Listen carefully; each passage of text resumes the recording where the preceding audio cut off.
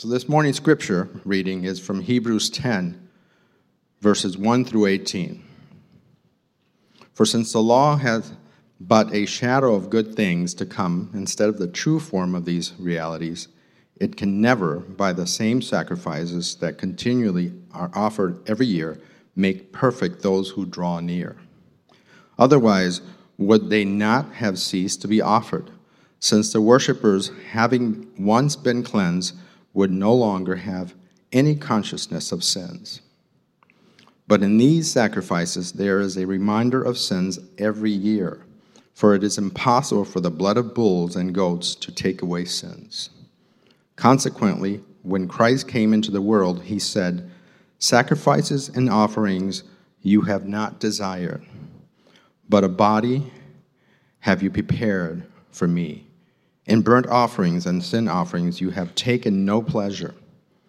Then I said, "Behold, I have come to do your will, O God, as it is written of me in the scroll of the book."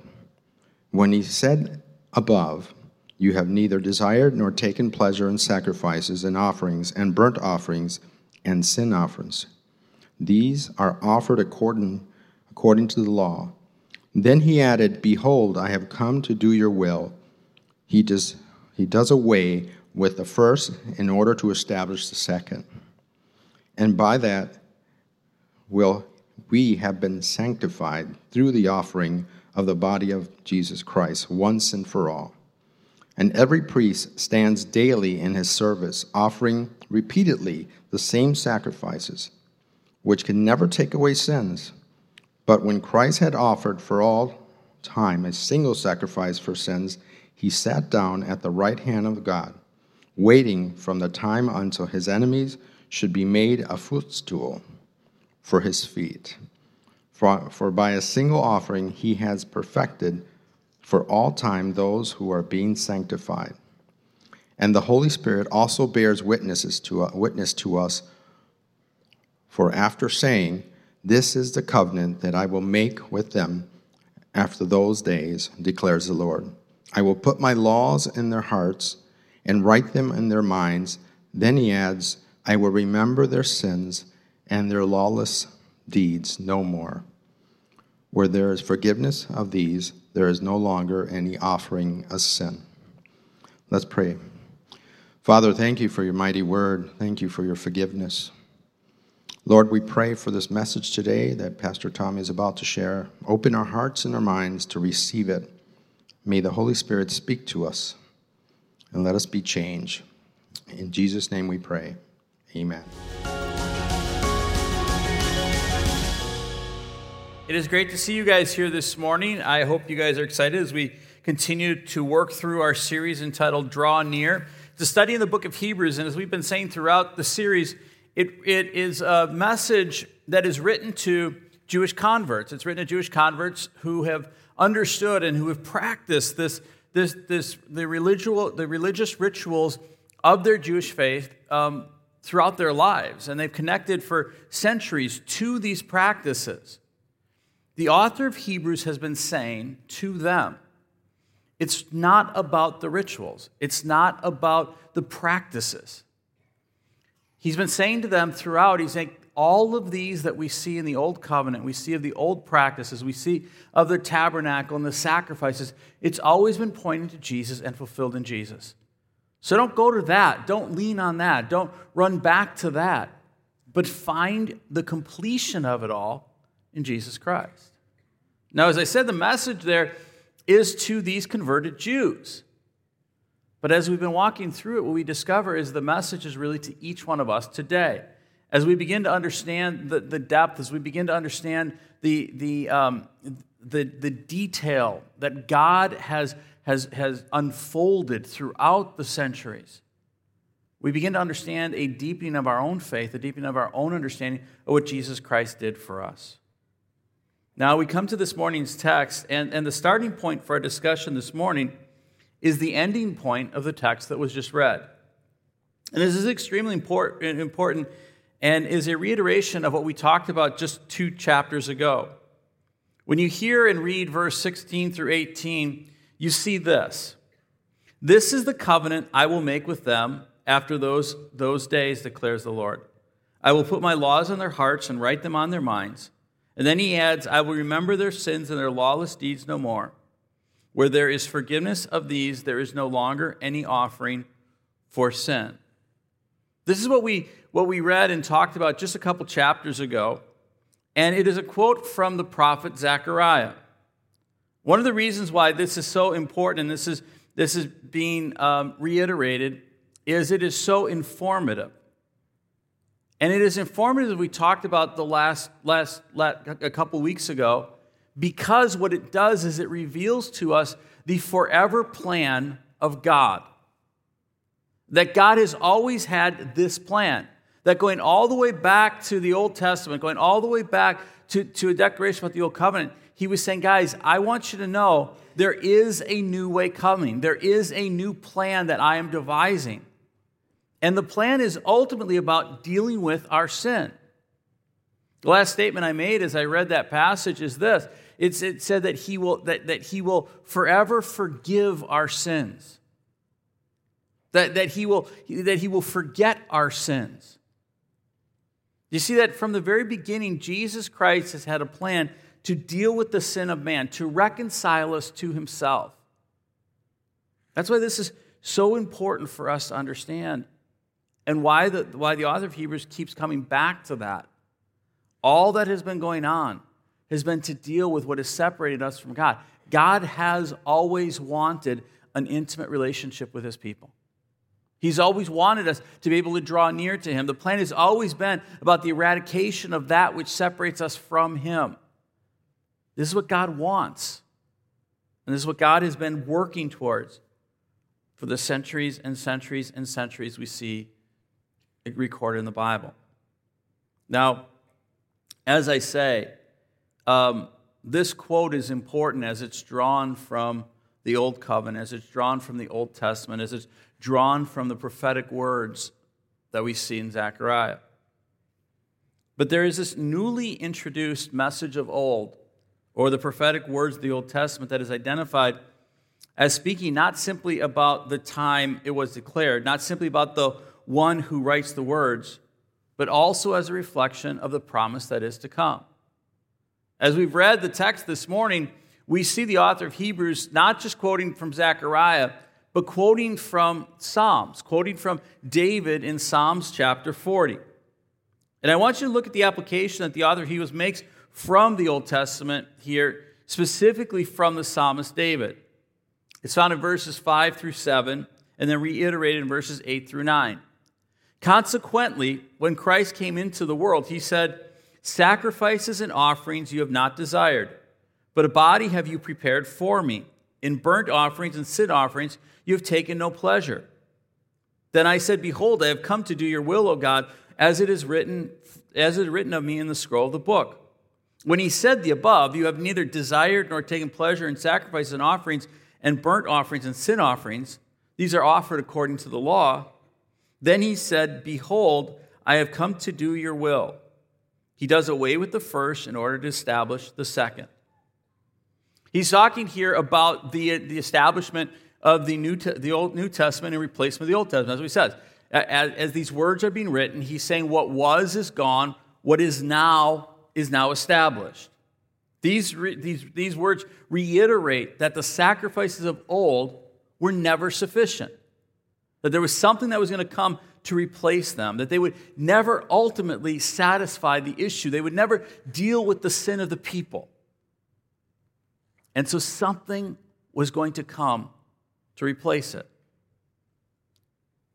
His ultimate desire, as it's unfolded in these words, is to have a relationship, not commanded, not of right and wrong, not of law, not of relation, but of a relational, willing obedience. He looked at it and he says, "Listen, I don't want all of these sacrifices. I don't want you to feel as though the law is being laid upon you, and so there's this obligation of you to do these things." So he sent Jesus Christ, who became the willing sacrifice for the sins of mankind, to create that pathway for mankind to live in obedience. That Christ's work as propitiation, as replacement for the sacrifice of ourselves and the sacrifice of goats and sheep would become the sacrifice for the sins of mankind. But what is interesting when you look at this passage is that it isn't the totality of what is being conveyed in this message. As I said, you read this, and what you see is that message being explained, that he says, Jesus Christ said that you didn't want sacrifices, that you didn't want the burnt offering sacrifice, you didn't want the sin of atonement sacrifices. And so I have come, and I have become the willing sacrifice. But the interesting thing about this passage is the author of Hebrews said when Jesus came into the world, he said that he said sacrifices and offering you have not desired. And when you read that, as it's recorded by the author of Hebrews, you get the impression that these are words of application simply for Jesus. That Jesus said these words. Now, when you hear that, isn't that what you think? That Jesus said these words? But you know what? He didn't. He never said these words. The author of Hebrews is actually quoting David. He's not quoting Jesus. He's expressing David's writing in Psalms 40, and what he's doing is he's revealing to us that it is a messianic, prophetic statement. In sacrifice and offering you have not delighted, but you have given me an open ear, is what David writes in Psalms 40. Burnt offering and sin offering you have not required. Then I said, behold, I have come. In the scroll of the book it is written, I delight to do your will, O my God. Your law is within my heart. Now, I want you to follow me on this because I want to bring you through a kind of a long journey. It's a long conversation that expands over centuries. Hebrews 10 is revealing that David's words in Psalms 40 explains how God's ultimate plan for humanity involved the obedient use of a specially prepared body, that of Jesus Christ. And this reflects what we talked about earlier, and we've been talking about throughout this series, that Jesus Christ was going to be the one who comes to become the ultimate fulfillment, the great sacrifice for our sins. That this has always been God's plan. But David, in this passage, isn't just talking about Jesus. He is revealing something about himself and ultimately saying something about us as mankind as we relate to God. Now, I want you to understand what I'm saying. We have already established that David's words were intended to be prophetic. But it doesn't change the word's meaning in its contemporary context.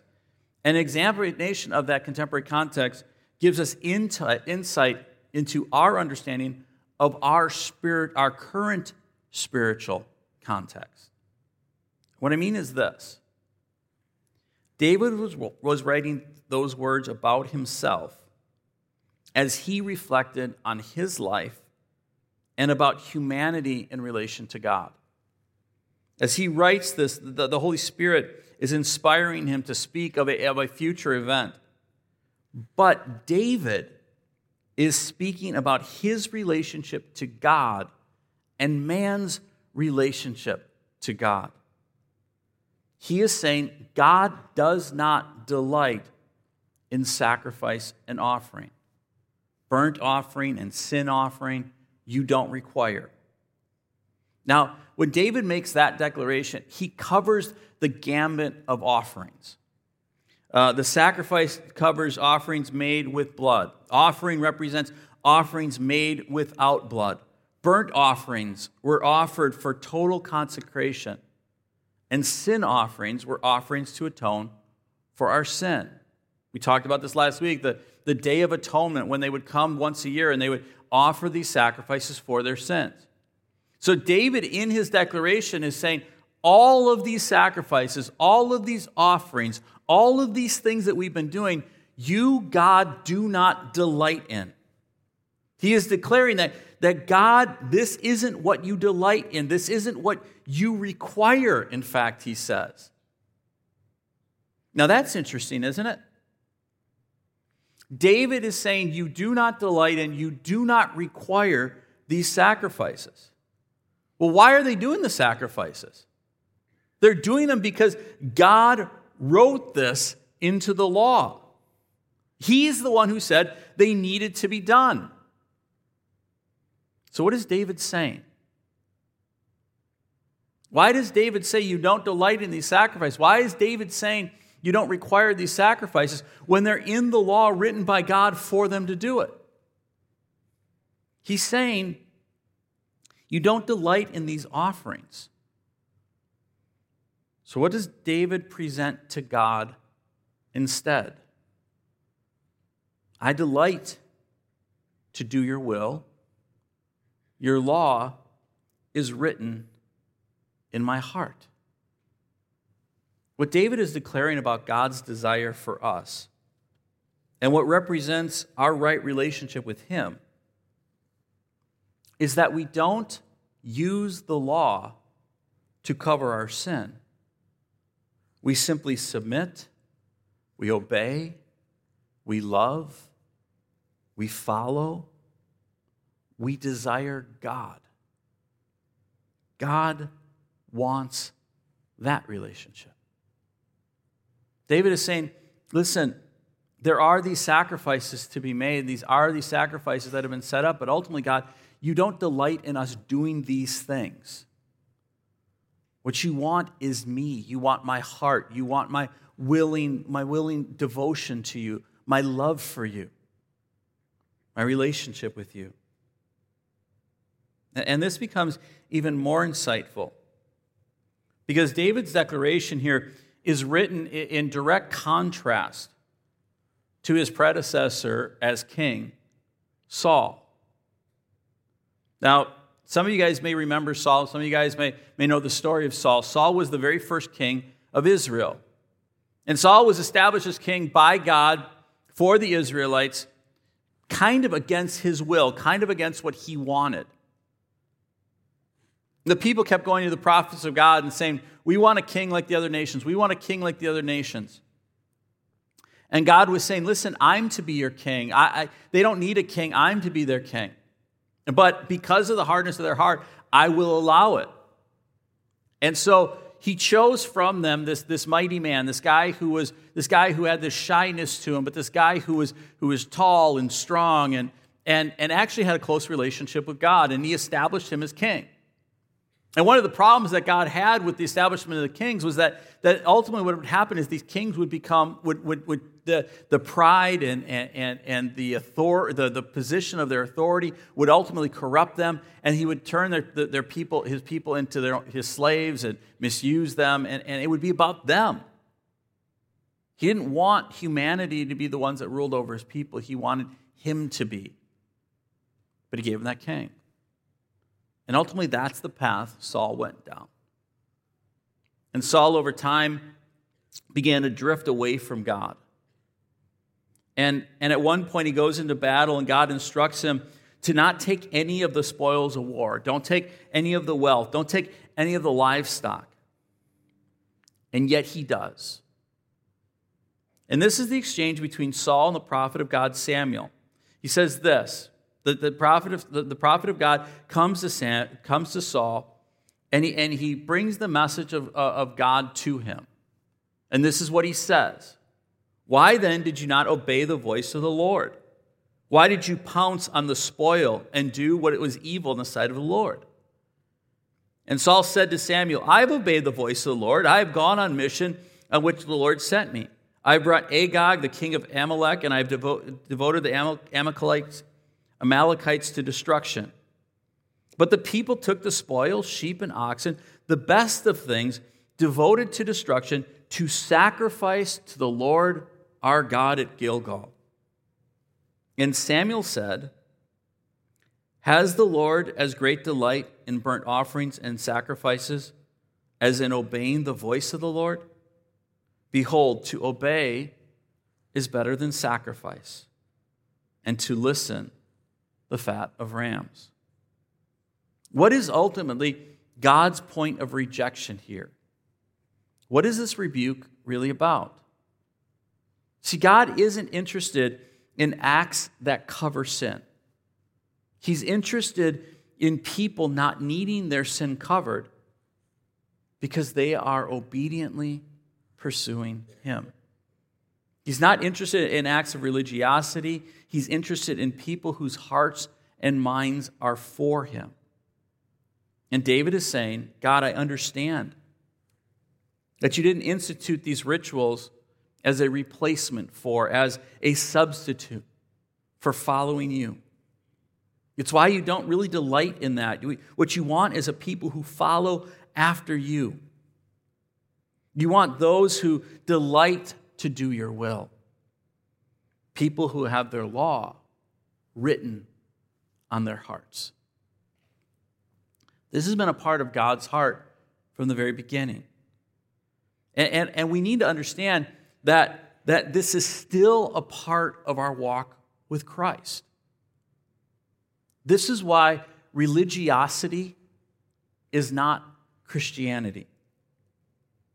David makes a statement in Psalms 40 that God Himself declares in Jeremiah 34 that the author of Hebrews quotes in Hebrews 8. David says, I delight to do your will. O my God, your law is written within my heart. He says, God, I know your delight is not my sacrifice, not my offerings, not even my burnt offerings or my sin offerings. I know it's not about doing things to cover my rebellion, but that your desire is that I do your will. And so, God, understand this. Your law is written on my heart. This is what God says in Jeremiah 31. Behold, the days are coming, declares the Lord, when I will make a new covenant. Not like the covenant that I made with their fathers on the day when I took them by the hand to bring them out of the land of Egypt, my covenant that they broke, though I was their husband, declares the Lord. For this is the covenant I will make, declares the Lord. I will put my law within them, and I will write it on their hearts. And because of that, I will be their God, and they shall be my people. For I will forgive their iniquity, and I will remember their sin no more. And that entire section is quoted in Hebrews chapter 8, verses 8 through 12. And this represents the new covenant in the blood of Jesus. And included in that is, I will write it on their hearts, and I will be their God, and they will be my people. It's not about imposed law. It's about what we understand and who we are in response to Him. The common thread throughout the entire Bible is that God was never looking for religious people, and He is still not looking for religious people. He is looking for people who are submitted to Him, who love Him, who will follow Him. This is what sin has always been about. We've talked about this a couple different times throughout the last few weeks.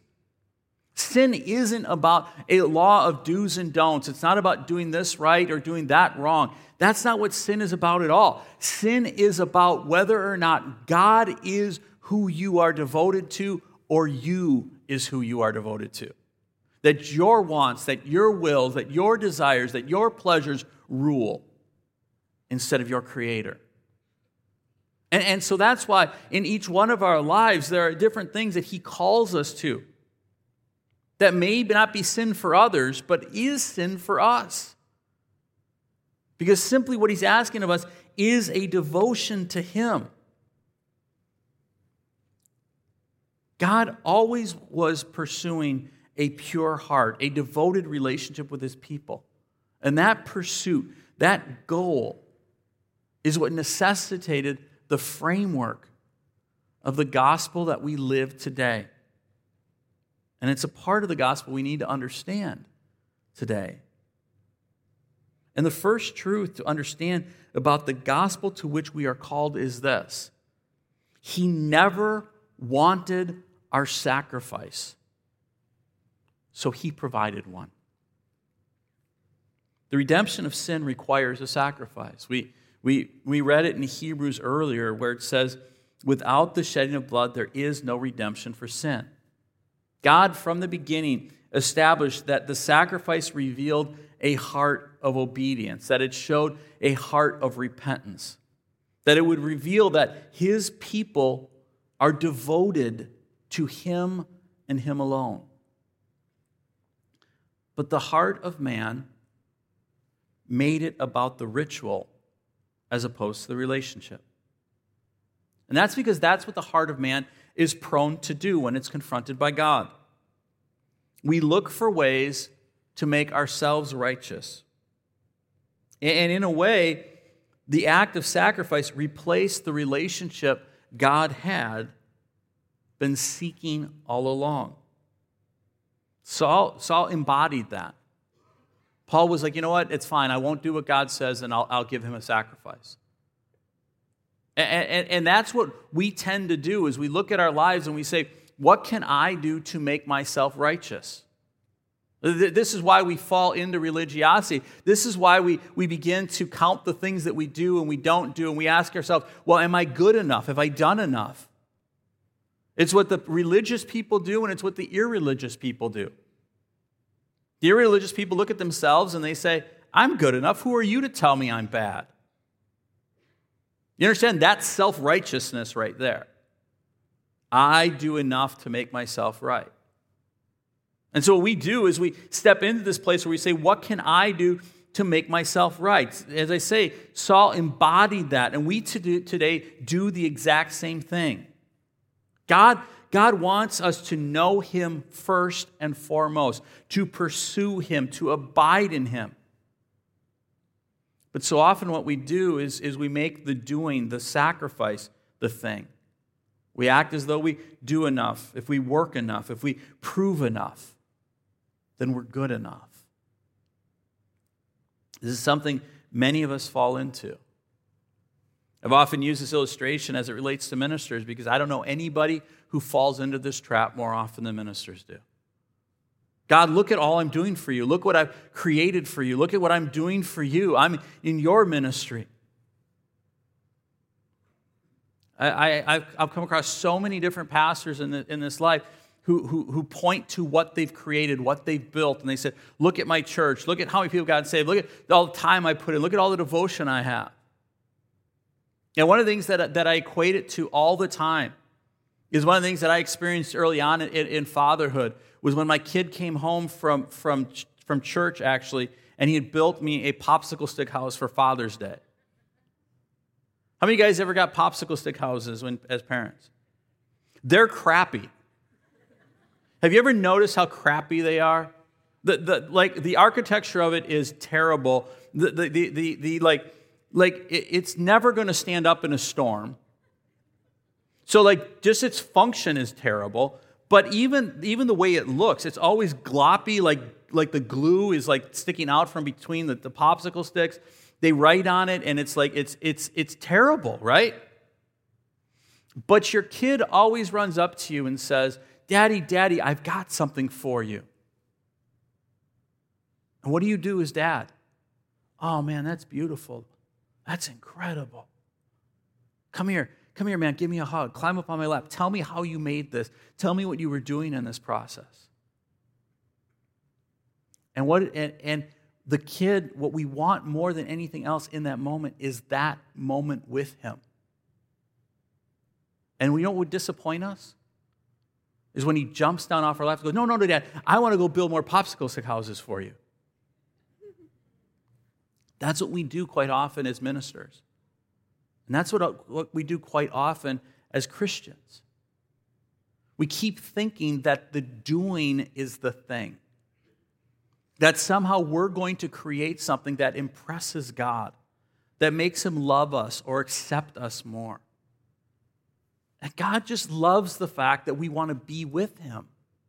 He appreciates that. He looks at that and sees that as a gift, but it's not the thing. He wants us. And that's his desire, as it's always been.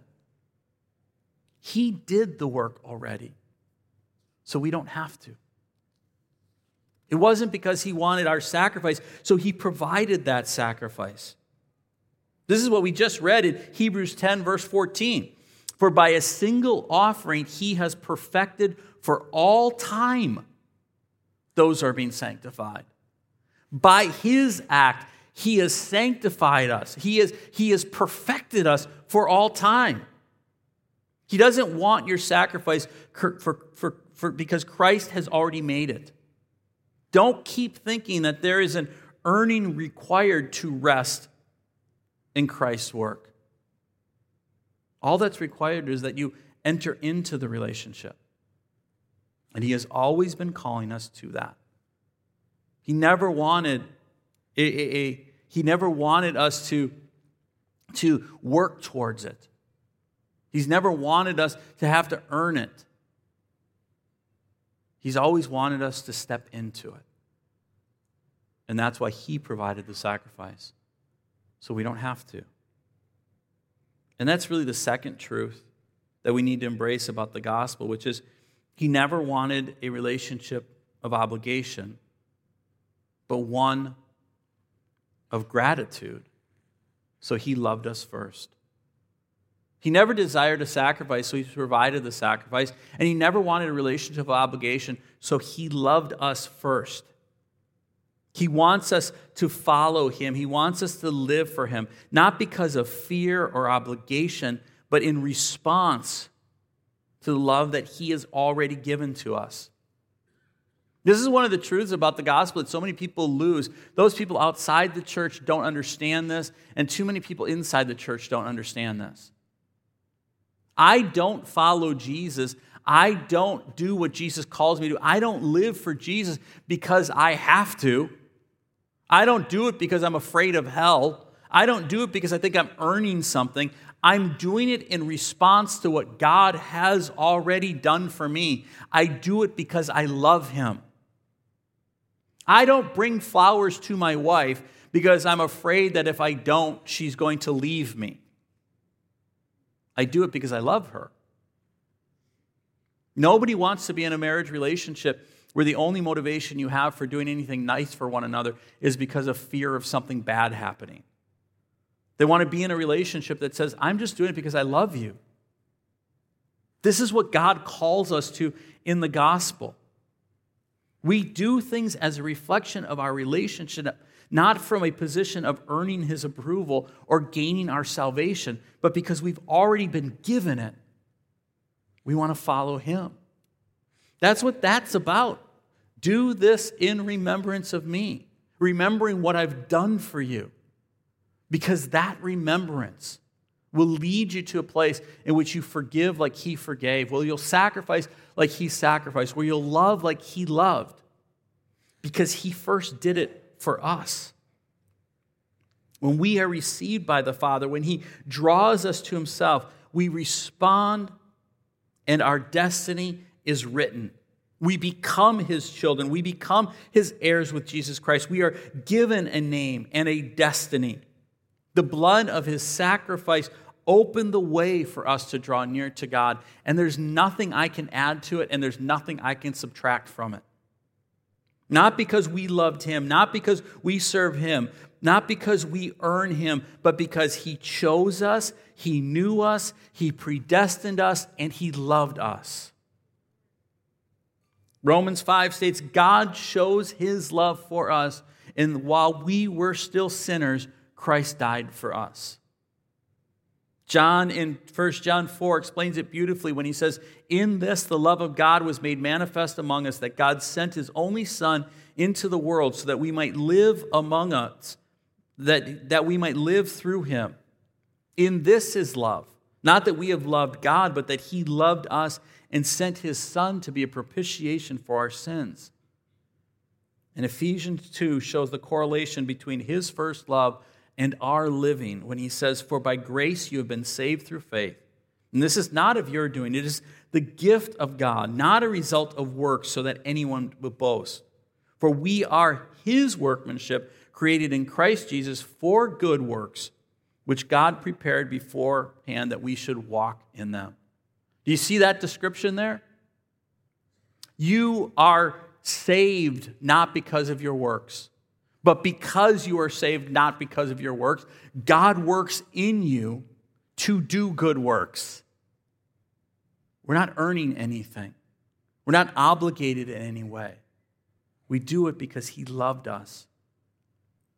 God, from the beginning, was fashioning a way of salvation, a gospel plan and pathway that created a relationship that produced a devotion written on our hearts. He didn't want one out of obligation or fear or even self-service, but one that responds to his love and his grace with a life devoted to him. And that brings us to the final point of gospel framework that is a part of God's plan, which is that he perfectly empowers our obedience, because in our strength, our devotion will always be imperfect. The point is this: under the old covenant, God's people failed.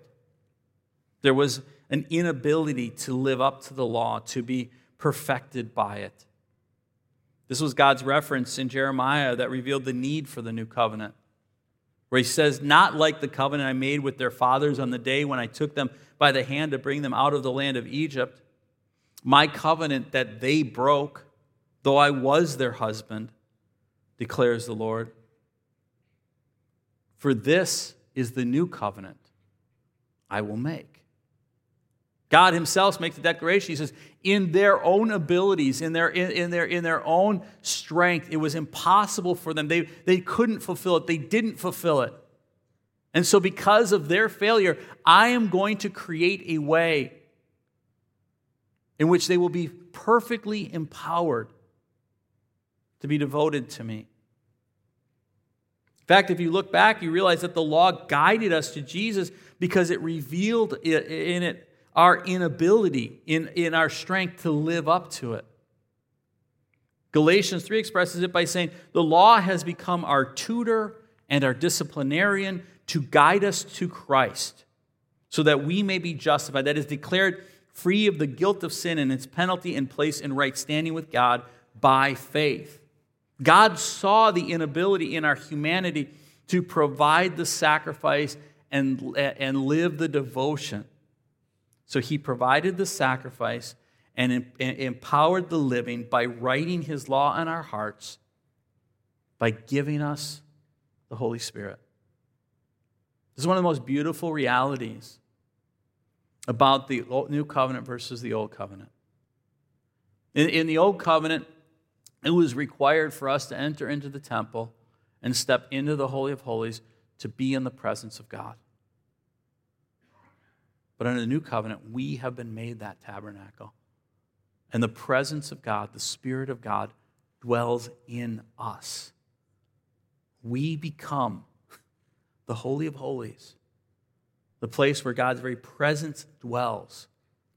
And he does this for a purpose, and he does this with intent to make in us, to provide in us the power to follow him. This entire series is built on that intimacy, on that access provided by God through Christ to draw near to the presence of God. And it happens for us through the Holy Spirit. We talked last week about the work of sanctification in our lives, how daily we are being set free from the power of sin, and how that happens not in our strength, but through the gift of the Holy Spirit. If you remember, 2 Corinthians 3 says, we all with unveiled face, beholding the glory of the Lord, are being transformed into the same image from one degree of glory to another. For this comes from the Lord, who is the Spirit. And see, this is how he empowers us to live our devotion, to put in us the Spirit of God. The Holy Spirit convicts, the Holy Spirit comforts, the Holy Spirit leads, the Holy Spirit guides, and the Holy Spirit strengthens, and the Holy Spirit purifies. It It is not insignificant that Jesus Christ says, it was better for me to go so that the Holy Spirit might come. Imagine being his disciples and hearing those words after watching Jesus do the miraculous, Jesus do the incredible, Jesus do that which just was beyond anything they could ever imagine. He looks at them and says, I'm telling you, it's better for you that I go, because the Holy Spirit is going to come. And he is going to lead you into all truth. And he is going to convict you of your sin. And he is going to guide you. And he is going to strengthen you. Jesus Christ provided for us all that we need to do because he gave us the Holy Spirit to write the devotion on our hearts and to live for him. Christianity is not religiosity. It's not ritual. It's not earning or obligation or striving. It's about embracing the work that Christ has done for you, responding to the love revealed by that work, and living in response through the power of the Holy Spirit alive in you. This is the gospel. It's always been God's plan. It's always been what he's wanted to have for you, and it's always what he's wanted to have for himself in relationship to us. And it's what's available to every one of us today. No matter where you're at in your walk, no matter where you're at in your spiritual journey, the reality is the plan of God is for you today. Maybe you feel as though your sin has separated you from God, and he says to you today, the sacrifice of my son is enough. Receive it. Be cleansed by it. Have your sin be separated and step into a relationship with me. Some of us today are in this place in our walk as believers, and we're struggling to live for him. Go back to the cross, see what he did, and respond to his love. And if you're struggling in that, receive in power the Holy Spirit today. Open your hearts and open your minds to what the Holy Spirit is saying, where he's leading you through his word and through his inspiration. He has given us all that we need. Now let's just live in it. Because it's not just what we desire, but it's what our Father desires from us.